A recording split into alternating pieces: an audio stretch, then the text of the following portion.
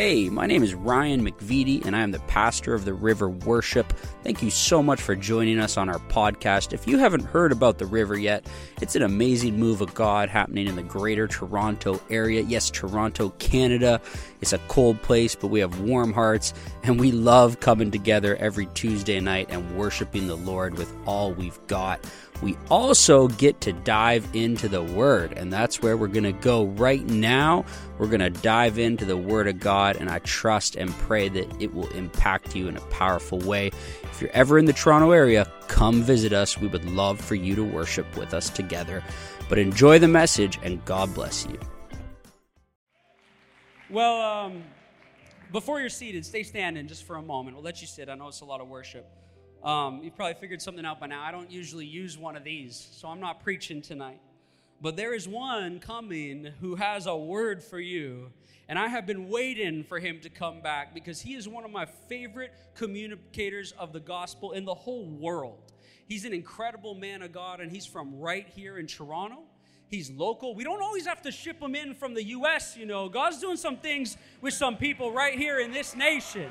Yeah, come on.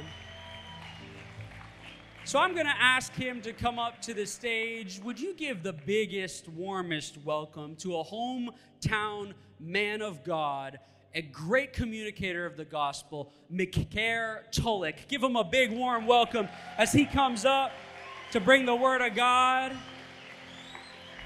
Yeah, come on, you can do better than that, River. You know what I love about this man?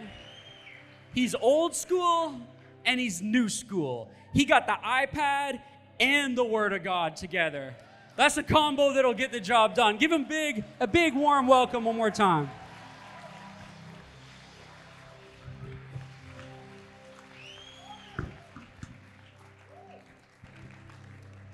Come on, while we're on our feet, let's lift up the name of Jesus. If that was for me, that would be okay. But if he's done anything, if he saves you, if you've seen him do it, if you know that your God is faithful, can we lift up a sound of worship and exalt the name of Jesus? He's a mighty good God. He's an awesome God. He's a faithful God. And I'm just grateful to be in his presence. Is anybody grateful to be in his presence? Lean over to your neighbor and just say, neighbor, I'm just glad to be in the room. I'm just glad to be in the room. Because I wholeheartedly believe that when we gather together in the name of Jesus, how many of you believe that something happens when we call his name? Something happens when we worship him together. The scripture says that where two or three are gathered together in the midst, he's present. And I see a whole lot more than two or three here tonight. So let's celebrate our God one more time.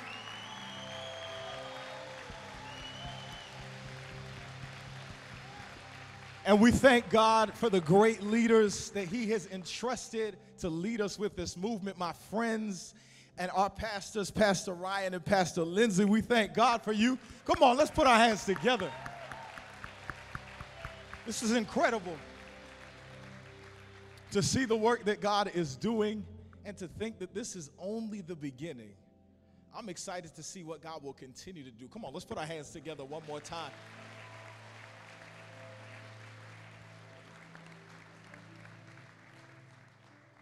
If you have your Bibles, I want you to turn with me. And in fact, let's turn there before you all are seated. Since I got you standing, we might as well kill two birds with one stone. I'm going to be in 1 Samuel chapter 17. Very familiar passage, but we're probably going to look at it in a bit of an unfamiliar way. 1 Samuel chapter 17, verses 31 to 40. I'll be reading from the New International Version, but feel free to follow along in whatever translation it is that you have. If you got it, just shout back at me and say, I got it. All right, all right. 1 Samuel 17:31. It says, what David said was overheard and reported to Saul. And Saul sent for him. David said to Saul, "Let no one lose heart on account of this Philistine. Your servant will go and fight him." Saul replied, "You are not able to go against the Philistine and fight him. You're only a young man, and he has been a warrior from his youth." But David said to Saul, "Your servant has been keeping his father's sheep. When a lion or a bear came and carried off a sheep from the flock, I went after it. I struck it and rescued the sheep from its mouth. When it turned on me, I seized it by its hair, struck it, and killed it. Your servant has killed both the lion and the bear. This uncircumcised Philistine will be like one of them, because he has defiled the armies of the living God. The Lord who rescued me," somebody say, "The Lord who rescued me. The Lord who rescued me from the paw of the lion and the paw of the bear will rescue me from the hand of this Philistine." Saul said to David, "Go, and the Lord be with you." Then Saul dressed David in his own tunic. He put a coat of armor on him and a bronze helmet on his head. David fastened on his sword over the tunic and tried walking around because he was not used to them. "I cannot go with these," he said to Saul, "because I am not used to them." So he took them off. Then he took his staff in his hand, chose 5 smooth stones from the stream, put them in his pouch of his shepherd's bag with his sling in his hand, and approached the Philistine. And just for the sake of context, although I'm going to be focusing on 31 to 40, I want to read 45 to 50 if that's okay. And the word says, "David said to the Philistine, 'You come against me with the sword and spear and javelin, but I come against you in the name of the Lord Almighty, the God of the armies of Israel, whom you have defiled. This day the Lord will deliver you into my hands, and I will strike you down and cut your head off. This very day, I will give the carcasses of the Philistine army to the birds and the wild animals, and the whole world will know that there is a God in Israel.'" Somebody say, "There is a God. There is a God. All those gathered here will know that it is not by sword, that it is not by spear that the Lord saves, but the Lord saves, because the battle is the Lord's, and he will give all of you into our hands." And the Philistine moved closer to attack him. David ran quickly toward the battle line to meet him. Reaching into his bag, taking out a stone, he slung it and struck the Philistine on the forehead. The stone sank into his forehead, and he fell face down to the ground. So David triumphed over the Philistine with a sling and a stone, without a sword in his hand, and he struck down the Philistine and killed him. Every head bowed, every eye closed. God, we thank you that you are here. We thank you for the opportunity to receive your word tonight. God, we understand that there is no mountain that is too great for you. There is no giant that is too big for you. There is nothing that you cannot do. We believe your report. And we stand here in agreement tonight, God, ready to receive your word. So I pray that if there be anything that would hinder the word from going forth, God, that you would cause it to evacuate this place now. God, that you would open our hearts, that you would open our ears, that you would open our minds, that you would open us to be receptive to what you're doing. I pray that you would anoint me afresh, that the word goes forth with clarity and strength, and that when it's all said and done, may you get the glory, the honor, and the praise. In Jesus' name, amen, amen. You may be seated. You may be seated in the presence of our God. So I want to just test the room to get an idea of who we're working with. So I'm going to say a statement. I'm going to start a statement, and I want you to finish it to the best of your ability. Is that all right? So that's going to require some participation. If y'all are with me, say, "We're with you." All right, all right, all right. So let's start off here. For those of y'all who probably grew up in church, God is good all the time. Okay. I see we got a few people that grew up that know a little bit about church. But for those of you who maybe didn't grow up in church, you got saved along the way, I want to welcome y'all in too. So you probably know this one. It's not as churchy, but if you grew up in Canada, you probably know this one. Sleep Country, Canada. Okay, we got some Canadians in the house. Anybody not from Canada, like just wave your hand if you weren't born here, grew up here. Okay, I got y'all. Ba-da-ba-ba-ba. Okay. So I remember distinctly as I was growing up, when I was much younger, as I was driving with my siblings in the car with my parents, as we would pass those golden arches in the shape of an M, we would scream out to our parents almost in unison, "Mommy, Daddy, can we have McDonald's?" To which our parents would often say, "There's food at home." Or some of you, depending on how you grew up, you probably heard it this way, "You have McDonald's money?" But the inference was that there was food at home and you were going to go home and eat what you had. Every now and again on special occasions, we would get to stop at McDonald's, but more times than not, we would have to go home and eat the food that was at home. And as I began to grow and get a little older, started having some McDonald's money of my own now. I wanted to become more frugal, save money, because I realized how quickly money goes, so I can't be spending money on McDonald's all the time. And I would find myself looking in the fridge, looking in the cupboard. And I would often find myself saying these words as I would look. There's no food here. There's no food in the house. But strangely enough, my mom would come and look into the same fridge, look into the same cupboard, and whereas I would say that there was nothing to eat, there was no food in the house, she would look at what I called nothing and find a way to whip up something out of nothing. It's crazy. She taught me a powerful principle from a young age, that though you're looking for a finished product with the ingredients, I see a finished product before the finished product is the finished product. And the principle that I learned as I would watch her whip together something amazing out of what I called nothing was that sometimes you got to learn to use what you got. And for our time together tonight, if that's all right, I want to speak to you from that thought. Somebody shout it back to me. Use what you got. Use what you've got. I find that in this journey of following the Lord, it's more of a marathon than a sprint. You find that God has you on a journey. There are different chapters to the journey, different seasons to the journey. And as you are walking with the Lord, as you are following him forward, one of the keys to following God is faithfulness. Somebody say faithfulness. And as believers, we're taught that as we are faithful, God honors faithfulness, right? We're taught that God's favor finds the faithful. It follows those of us who are faithful.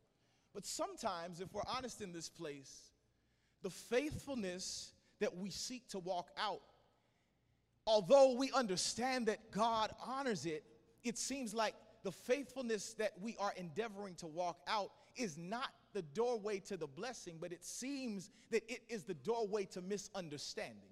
It seems like it is the doorway to being discounted, counted out by some of the people that used to rock with us.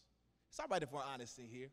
And it's not that we don't want to be faithful, but some of us are navigating the tension of striving to be faithful, but realizing that faithfulness does not immediately lead to inheritance of what God promised. And it can be discouraging because you see people who are not faithful, and it seems like they have the things that you think would be a consequence of being faithful. But I want to encourage somebody tonight that where God has you, God is doing a work in you, God is doing a work through you, that though you can't see it right now, it's equipping you for where he desires to take you. Somebody say, let God do what he's doing. let God do what he is doing. It can be challenging because you want to be faithful. You know that where you are, you prayed to God to open some doors. You're working in a job that you prayed for God to provide you with. You're dating the person that you prayed for God to set it up with. But in the midst of the tension, you find yourself wanting more. Find yourself wanting to leave what it is that you have because it seems like the faithfulness is attracting attacks. Do I have a witness in here? Just wave your hand if that's you.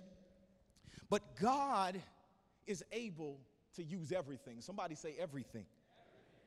Because at some point you'll see that though it takes time to see the other side of what God is doing, though it takes time to see how God is using the unfavorable seasons, is using the moments where you feel like you're discounted, is using what you cannot see, is you can't see or seem to, you can't see it working.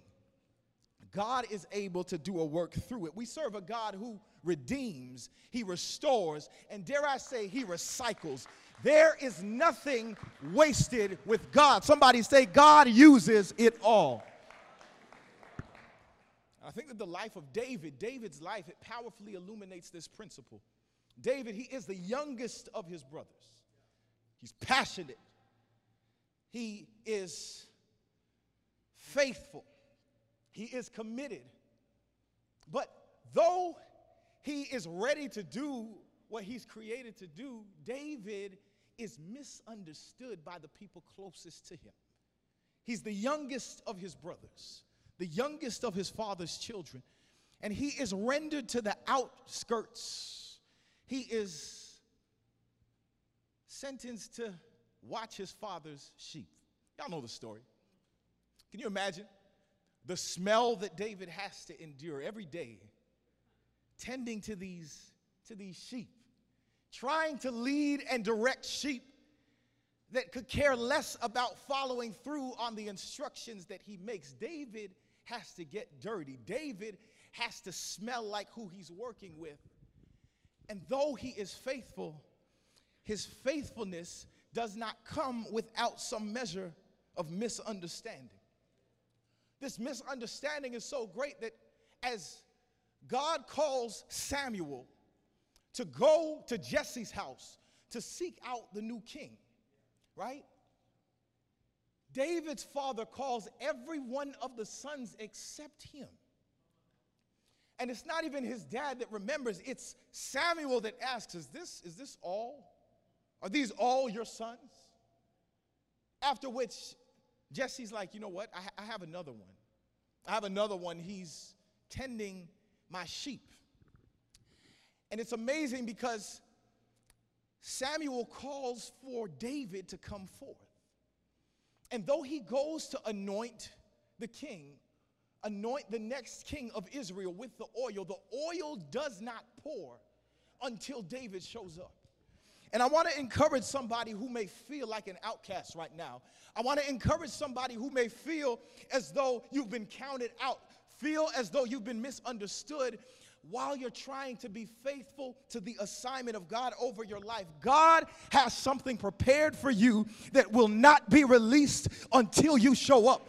God has something that he has on reserve for you that will not be released until you show up. Oftentimes we think we missed the moment because of the time that it takes to get to the place that God desires for us to be. But what God has for you, somebody say, it's for you. It's for you. David, his life, it exemplifies what true surrender to God looks like. He's not serving God from a performative place. He's not serving God to be seen by others. He's not serving God in order for people to affirm him, but he's serving God because he desires to be faithful. And every door that is open to David, he doesn't have to force it open, but watch it. David is sent for. In every moment that God shifts David into a new place, David is sent for. And Thanksgiving's coming up soon, right? For those of us in Canada, it's coming up in October. And if I were to get a turkey, right, put some seasoning on it, pop it in the microwave for like 10 minutes, maybe 30 minutes, serve it to you, you reject it, right? Why? Because it's not cooked properly. There is a process called marination, right? And what marination is, it is the process of allowing what's on the turkey to soak and to get in it.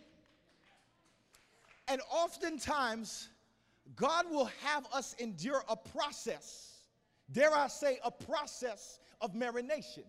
Because there are some things that God might have anointed you to do. There are some things that God may have put on your life, but you're not ready to go yet. Somebody say, let it marinate. Let it marinate.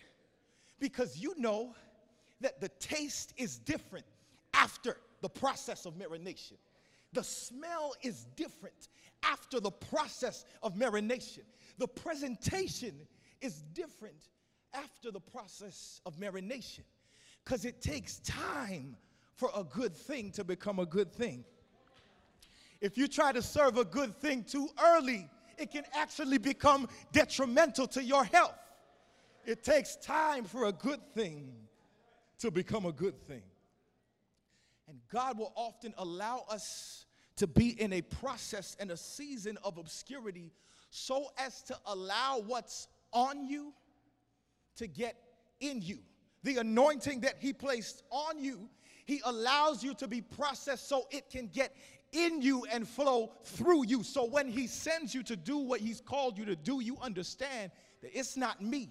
It's not about me, but I am an instrument and a vessel surrendered to the Lord so that he can have his way through my life. Somebody say, let it marinate. Let it marinate. The dream that God gave you, let it marinate. The call that he gave you, let it marinate. The plan that you believe that he has for your life, the confirmation will come as a result of the marination. In every moment of David's life, he is sent for while he is faithful to the assignment. And I think sometimes we think that we have to help God by trying to force relationships, by trying to force doors open, by trying to force opportunities, force connections. David understands that if God said it, God's going to do it. My only responsibility is to be faithful to where he has me. And can I encourage somebody? God has you in a place that you might not want to be at right now, but stay faithful to the assignment. Stay faithful where he has you. Stay faithfully positioned.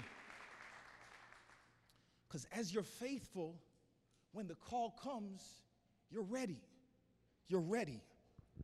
So Samuel, he called for David as David was tending to the sheep. The first time that David met King Saul, it was as a result of somebody who heard David playing his harp. Watch it. While he was faithfully tending his father's sheep. And he said, I know a man. There's a man that plays his harp and God's hand is on him. David was in obscurity. I can imagine that David didn't even realize that anybody was watching. But just because it doesn't seem like anybody's watching doesn't mean that nobody's watching. And that's why we have to be faithful to God when the lights are on and when the lights are off. That's why we have to be faithful to God when the people are present and the people are not. Because you don't know what God is doing in a season where you feel unseen. Because as Pastor Ryan said earlier, we don't do what we do for an audience of many, but we do what we do for an audience of one. And it's as you are faithful to the season, faithful to the place, faithful to the call that God has for you, where he has you, that he says, okay, I'm ready for you now. I'm ready for you now. So let me give you this key. Let me give you this key. Faithfulness to God's call is essential. Somebody say it's essential. It's essential. And our text finds us in 1 Samuel 17:31, where David is now at a place where he was faithfully doing what his father called him to do. His father said, go feed your brothers at the valley of Elah. And David overhears on a conversation. He's eavesdropping on a conversation where Goliath is taunting the children of Israel. I like to imagine the text in like a dramatic way. So as I was reading this passage, I'm kind of imagining Goliath like, look at you puny Israelites. Nobody can step to me. Nobody can stand against me. You come in the name of your God, I'm stronger than him. And David hears this. David says, who is this uncircumcised Philistine?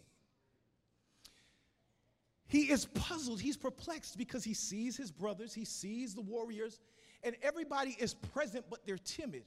And he's like, nobody's gonna stand up to him? And though he was sent by his father to this place, God divinely orchestrated this place for a revelation for David to see what God was doing in the moment where he felt unseen.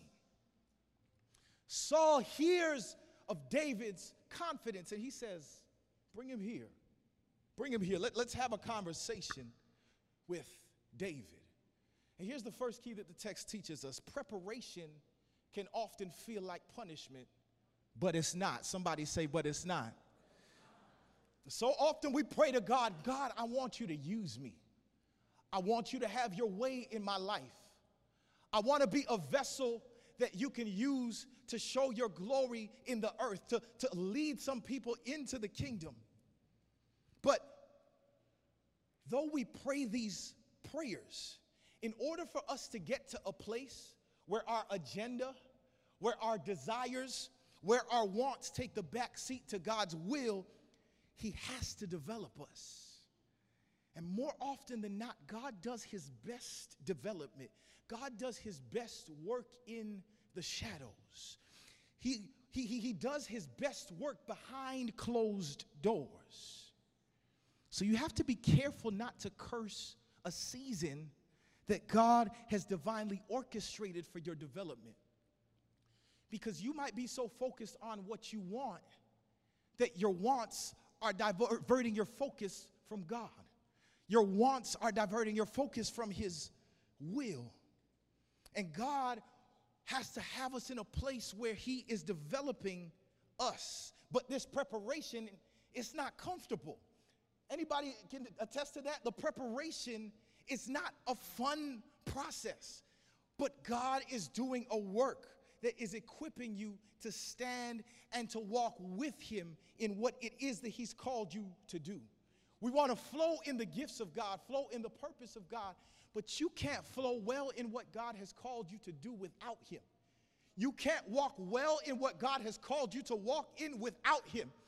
Because if God allows us to go where we want to go, do what we want to do before being processed, before being prepared, what's going to happen as we go through the door? We're going to leave him behind us as we step into what he promised us, attempting to do the work that he's called us to do without him. Somebody say, you need him. You need him. And how are you handling where God has you right now? I don't know where it is that you're positioned. I don't know what it is that you're praying to God about in this moment, but how are you handling the tension of where God has you, the tension of hearing what God said, but seeing where you are? The tension and the frustration of knowing that there's more, but knowing that the assignment is incomplete where it is that you are. Because it's one thing to wait. It's another thing to wait well. It's one thing to wait. It's another thing to wait well. It's one thing to work. It's another thing to work wholeheartedly. It's one thing to believe in God. It's another thing to pursue him, to seek after him, and to serve him with your whole heart. And sometimes it looks like things aren't changing because God has you in a place where though it feels like things are not changing, there's a work that he's doing internally to change you. There's a work that he's doing internally to prepare you. There's a work that he's doing internally to develop you. So be careful to give the enemy credit for what God is doing.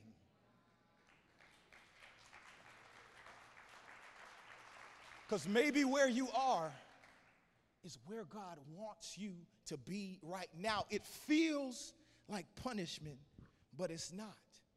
God is sharpening you for a purpose that is bigger than just you. But you know, as something is being sharpened, what happens? There's a shedding of things that are no longer necessary for who God is calling you to become in the season you're about to step into.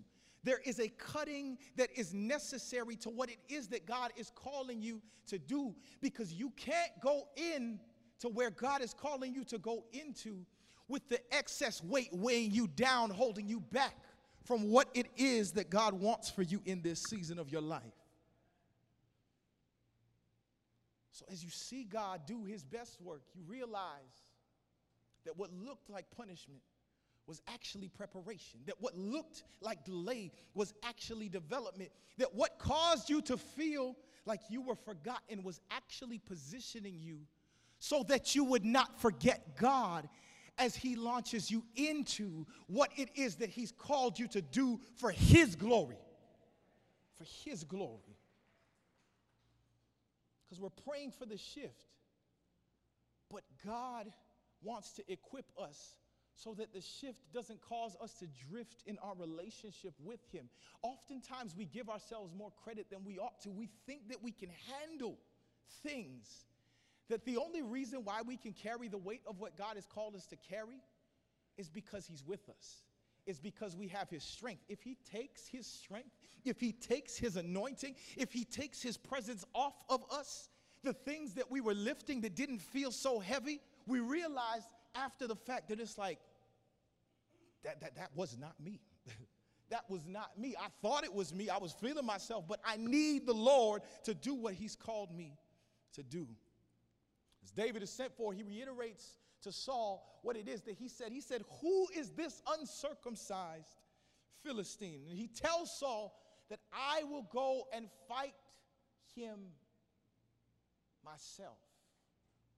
To which Saul replies, as you know the text, he's like, "You're a youth. You're a little boy. What do you think? You're talking about you're going to go fight Goliath, the giant that has been taunting us for the last 40 days? He says, you are a youth, but Goliath has been a warrior from his youth. And it's kind of crazy. If I could just lean into this for a second. He's discounting David because David is young. But in the same breath and in the same sentence, he's saying Goliath, the great warrior that he is, he's been fighting from he's young. And here's my question. How will you ever know what somebody's capable of if you don't give them an opportunity? Any of you know what it's like to be discounted on the basis of your age? Maybe some people say you're too young and they put you on the bench. Or maybe some people say you're too old and you have no more value to offer. David is discounted on the basis of his age. He hears Saul's criticism. He hears Saul's critique, but guess what he says? He does not respond directly to the critique. He's like, okay, that's all right. I hear you, but I'm not going to lean into what you're saying because I know what God said. I'm not going to cause myself to be swayed by what you're saying because I know what God said.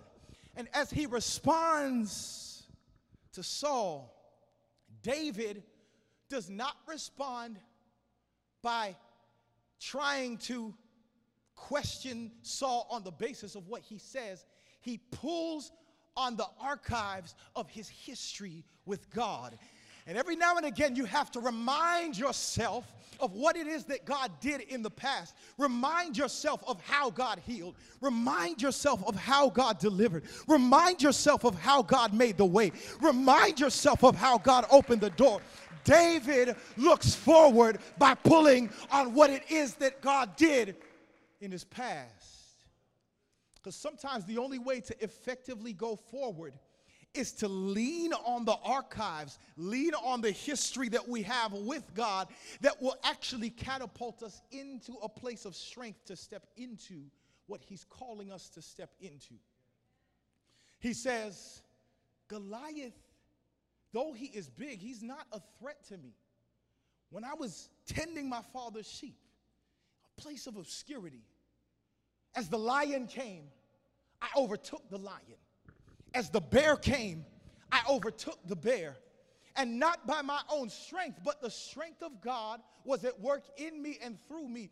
And as it was with the lion and the bear, so it shall be with this uncircumcised Philistine. Because I know that my God is more than able. Somebody say he's more than able. He's more than able. That's it. I wish I could sing, y'all, but I don't got it like that. But God is more than able. And oftentimes, we'll find ourselves in moments of intense warfare. David sees Goliath. David hears Goliath. The tactic of Goliath, watch this, is to break down the faith and the fight in the Israelites so that they won't step up to the fight before them. Because the enemy often does his best work in the area of our mind. So before you even step into the ring to fight, you disqualify yourself on account of the attack in your mind because you don't think that you can conquer what's before you. David is aware of the fact that what the enemy, the warfare that the enemy will use to intimidate us, is the same warfare that God will use to divinely display, to divinely reveal his power at work through us. So I'm not saying pray for more warfare, but allow God to open your eyes to see what it is that he desires for you to see through it. Because God uses everything and anything as a revelation for us of who he is. And to show us what it is that he gave us, to show us what it is that he put in us, and to show us how he's going to use us to reveal who he is at this time. Because sometimes a good battle is the perfect setup for a greater victory. And God is going to get the glory through this. Maybe your giant, it's a giant and an attack in the area of your health. Maybe it's an attack in the area of your finances. Maybe it's an attack in the area of your family. I don't know what your Goliath is, but can I help you? God is going to show up in the midst of where you are, and he's going to show himself to be strong right where it is that you are. So don't lose faith. Don't lose heart. Don't stop praying. Don't stop worshiping. The worst thing that the enemy can see you do is worshiping through what it is that you find yourself in. It's standing on the promises of God in light of what you find yourself in. David pulls from the archives and he's able to stand strong in the Lord because he sees that this is warfare. This is real warfare. But the battle is not mine. The battle is not Goliath's. This battle belongs to God. And I guess as David continues to speak, as he continues to exude confidence in his conversation with Saul, Saul says, okay, sounds like you have some experience. Sounds like you got a pretty stacked resume. So if you want to fight Goliath, go ahead and fight him. Go and may God be with you. And he begins dressing David in his armor. Puts the sword in his hand, puts a helmet on his head, and David puts on the armor of Saul and straps the sword over his waist, and he starts to try to walk with the armor. Young little David trying to walk in Saul's weighty armor. And he realized, I can't work with this. I've never proven this. I haven't used this. And here's the second thing that the text teaches us. Know what to say no to. Somebody say that. Know what to say no to. David he is appreciative of Saul's effort, but he is aware enough to say that this is not me. This is not me. And there are two kinds of this is not me's. There's a this is not me that is based on a lack of awareness of who you are on the basis of your perceived inadequacies. But there's also a this is not me on the basis of heightened awareness based on divine revelation of who you are because of time spent in the presence of God. Moses, as he has a burning bush encounter with the Lord in Exodus 3 and 4, God is telling him, I want you to go and tell Pharaoh to let my people go. And Moses has a this is not me moment. He says, Lord, you got the wrong one. I'm not eloquent. I can't speak well.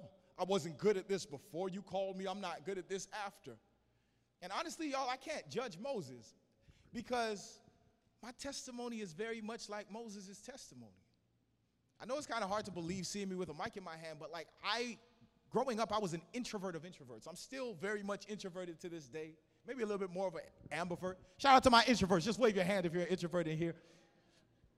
So growing up, like I would run from moments of public speaking. I promise you.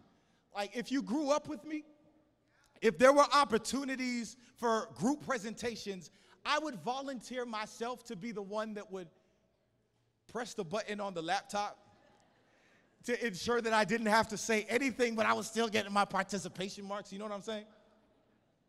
And then God is going to call this shy boy who abhors the idea of speaking to preach the gospel. And I'm like, Lord, this is not me. And it's not that I doubted God. I don't think Moses doubted God either. But based on what we know about ourselves, based on what we believe about ourselves, in light of what we're hearing God saying, there's some inconsistency. It's like, okay, God, I know that you're able, more than able, but I don't know how you can do it through me. Because when everybody that you see or look up to seems to be doing it in a way that's different than the way that you feel wired, you're like, God, I don't know how you can do it through me. But as you surrender to God, as you say, God, you know what? I don't know how you're going to do it. I hear what you're saying, but I see who I am. But I'm surrendering my questions to you. I'm surrendering my doubts to you. I'm surrendering my gifts to you. You will see that God is able to pull more out of you than what you knew was in you. God is able to show you a version of you that you didn't even know existed. And you're able to make a pivot and make a shift from saying, that's not me to God, to saying, that's not me to a strategy that is not in alignment with what God has for you.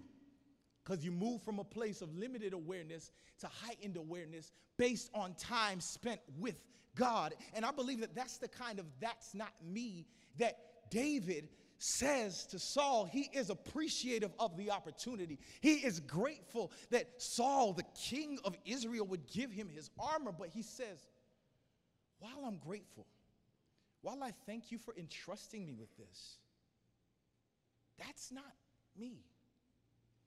In alignment with what God has told me to do, how God has called me to do it, the way that God has trained me in the moments, in the shadows, I'm appreciative, but I have to respectfully reject this because I have to go in alignment with what God said.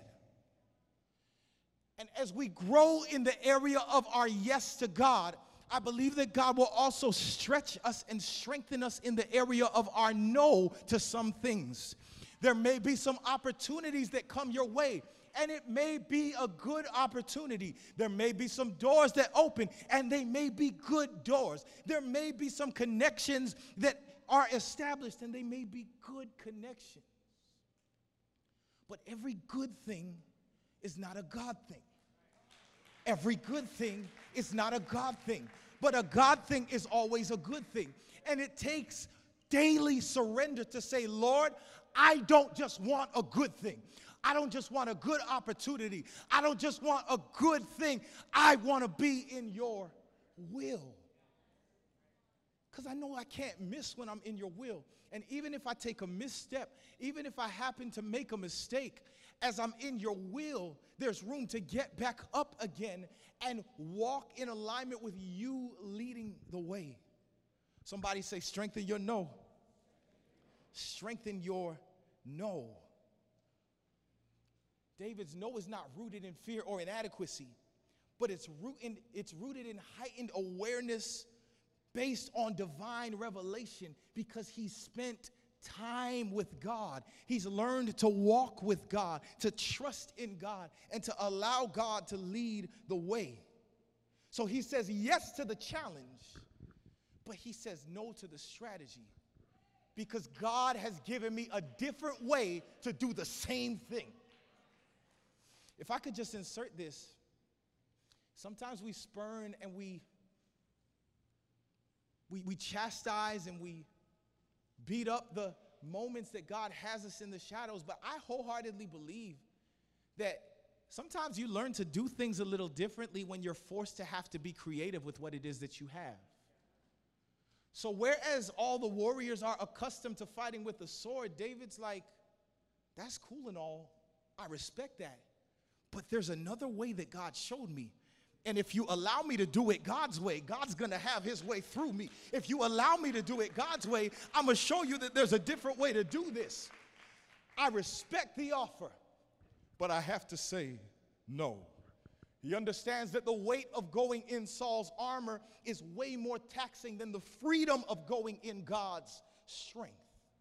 Because when you spend time with God, you graduate from good opportunities to God opportunities. You graduate from chasing good things to chasing God and allowing his will to be done. Know what to say no to. Know what to say no to. David, he declines the offer because he's growing in the knowledge of God, growing in the knowledge of who God says that he is, and growing to realize that God has given him a different strategy.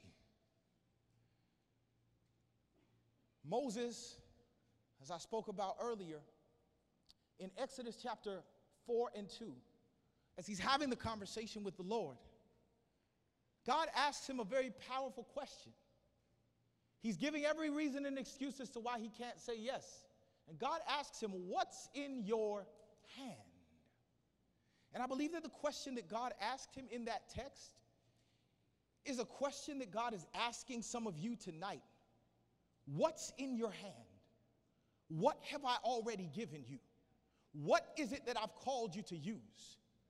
Yes, you know, God has called you to preach. You don't have a mic. You may not have access to a stage, but what's in your hand? God has given you an eye to see images like others can't see them. You know that you're called to take pictures in a way that others have not taken them, but you don't have a camera yet. What's in your hand? God is calling you to start a business. God is calling you to write the book. God is calling you to start the campus ministry. And you're saying, I haven't done this before, but what's in your hand? Because I wholeheartedly believe, it's been said before that you don't know what you have until you lose it. But I believe that you don't know what you have until you learn how to use it. Until you learn how to use it. Can I tell you a story? I'm a gamer. Not as much as I used to be, but I still play every now and again. And I was playing a game called NBA 2K. Any 2K lovers in the house? I was playing some 2K, and I found myself frustrated because one of the players on my team, I was trying to shoot with him, and for the life of me, his jump shot was, in basketball terminology, we say his jump shot was broken. But like, he couldn't shoot. I couldn't work with his jump shot at all. And I was frustrated because like, this guy is, what kind of useless player can't hit one jump shot? Of 100 jump shots, 0? That doesn't make any sense, right? But though I rendered him as useless, something said practice. I'm like, okay, practice, 2K, whatever. I go and I start practicing with this same player that could not shoot at all. And I came to realize that what I thought was broken wasn't broken. That the problem wasn't his jump shot. The problem was that I didn't learn how to work with it. And maybe there are some things that God has already given you that you're saying, I can't work with this because it's dysfunctional. I can't work with this because it's useless. I can't work with this because there's no purpose to it. And I need something else. I need something more. You're praying to God for more things. Maybe what we need to be praying is for God to equip us to see and to learn how to use what it is that we already have. Because the tool, the gift, the thing that God has given you, it won't work itself. But if you learn how to work it, it'll work for you. If you learn how to use it, it'll work for you. And God is calling you to do something that you think you need more to do it effectively. But He's already given you everything that you need for what He's calling you to do right now. Somebody say, I already got it. I already got it. David has he has a sling. And he reaches down into the stream and he pulls up 5 smooth stones. And what others would have thought was a useless tool, what others would have thought was a useless weapon, what others would have thought had no meaning, David, he learns how to work with what he has. And what seemed to be a disadvantage to others was actually advantageous to him because he learned how to use it. He learned how to use it. And you've got all the tools that you need in your toolbox for what God is calling you to do right now, for who God is calling you to be right now, for what God is calling you to build right now. I know it's frustrating because it seems like it's not working, but I wholeheartedly believe that as we pray to God to bring illumination to what it is that He's already given us, He will show us how to use what we've got for what it is that He's calling us to do. He will show us how to use what we've got for the giant that is before us. He will show us how to use it so that He might get the glory, so that others might be saved, so that the giant before us will no longer stand in the way of what God is calling us to do because we have what it is that we need. We're looking for a new thing. We're looking for something else. When God is saying, what you're praying for, I've already given it to you. I've already given it to you. And as you come to me, I'll give you the strategy. As you seek me and surrender to me, I'll give you the strategy. And there's a piece of information that I love that the text speaks to. Verse 40. Verse 40, it says that David reaches down into the river, reaches down into the stream, and he pulls up 5 smooth stones. 5 smooth stones to work with the slingshot that he had, the staff that he had. And I had to ask the question, what was the significance to the detailing of the fact that the stones were smooth? But if you study geology, you realize that stones that spend time by the water, there's a process called erosion. And with this process of erosion, there's a weathering away, a breaking down of the jagged edges to smoothen it out. The process, I can imagine, for the rocks, it's not the easiest process because the things that make it sharp as it wants to be, it's chiseled away. But in order for the rock to be most effective for what David is called to do, it has to go through a process of being smoothened. And I believe that God does His best work sometimes when we find ourselves in the process of being with Him. David reaches down to a stream, but if I could use my homiletical imagination, I see David going to the river. and he takes of stones that have been processed by the river. Stones that no longer look how they look because they've spent time at the river. And I wonder if that's why there are some things that you can't do anymore since you've been coming to the river. Since you've met God at the river, the places that you used to go, the people that you used to hang with, there's a change and a chiseling away that is happening in your life because of what God is doing right here. Because as you are in the presence of living water, you can no longer be the same. As you are in the presence of living water, though it will require some things to be broken away, some things to be chiseled off, God is equipping you, processing you, preparing you for what it is that he desires for you to do in the earth. Somebody say it one more time. Use what you've got. I don't know what the giant is that is standing before you, but I know that God is able. I know that God can do it. I know that you're not going to fight this battle in your own strength, because if God has called you to it, he'll give you everything that you need in order to accomplish it effectively.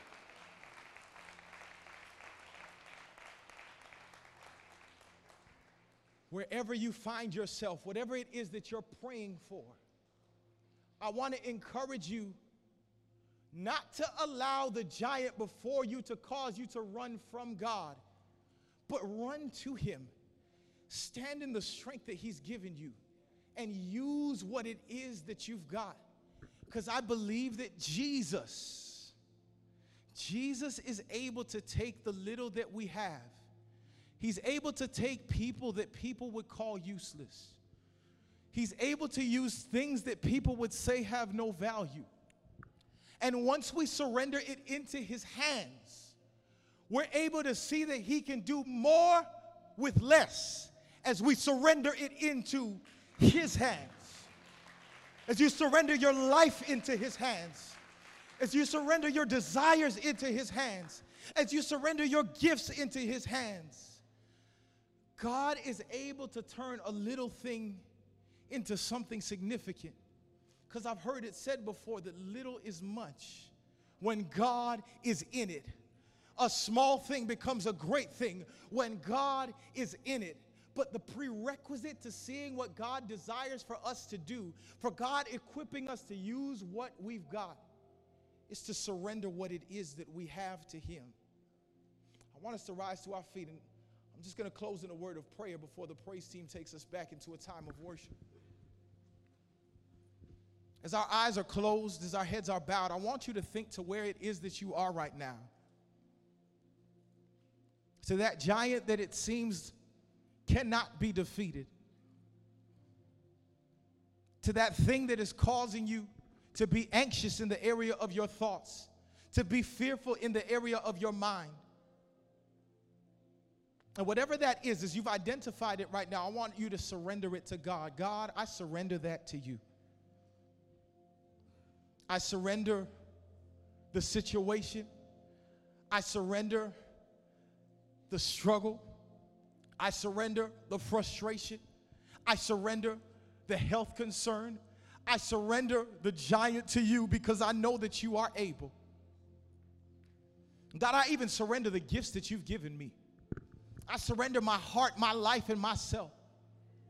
And I pray that you would shine your light on what it is that you've given me, that I would have the wisdom and the perspective to use what I've got. Come on, let's pray. Father, in the name of Jesus, we thank you that you are good, that you are God. We thank you that there is no giant that is too great for you. There is no wall that you cannot tear down. There is no struggle, no stronghold that cannot be broken by the power, by the authority, and by the name of Jesus. So, Father, we acknowledge what we see, but we stand on what we know. And we know that you are able. We know that you have a track record of being perfect in all of your ways. We've seen what you've done before. And we know that though this thing looks like a big thing to us, God, it's a light thing to you. So we surrender. We surrender the moment of preparation that feels like punishment, because we know that you're doing a work in us that is necessary. We don't just want to step into where it is that you're calling us to be, but we want to have the grace, the stamina, and the stability to continue to be effective in where it is that you've called us. So God, we surrender. We declare in the name of Jesus, God, that as we say yes to you, we will say no to what you're calling us to say no to. Help us, Lord God, to have the sensitivity, the discernment to know what it is that you desire for us to do versus what it is that looks good, but it is not in alignment with your plan for our lives. Help us, Lord, to learn how to work with what it is that you've given us, that we might see what it is that you provided us with, that we might see that the answer that we're praying for, you already released it. But you just need us to come to the realization that we already have it in you. Help us to use it well. Help us to become who you've called us to be. And when it's all said and done, Lord, may your glory be revealed in our nation. May lives come to the saving knowledge of who it is that you are. And may every giant, every wall, every attack of the enemy that stands in opposition to what it is that you've spoken, that stands in opposition to who it is that you are, come down in the name of Jesus. We come not in the strength of a sword and shield, but we stand in the strength of the living God. So we say yes to you. We give you the glory. We give you the honor and the praise in Jesus' name. Amen. Come on, we can give him praise. Use what you've got. Use what you've got.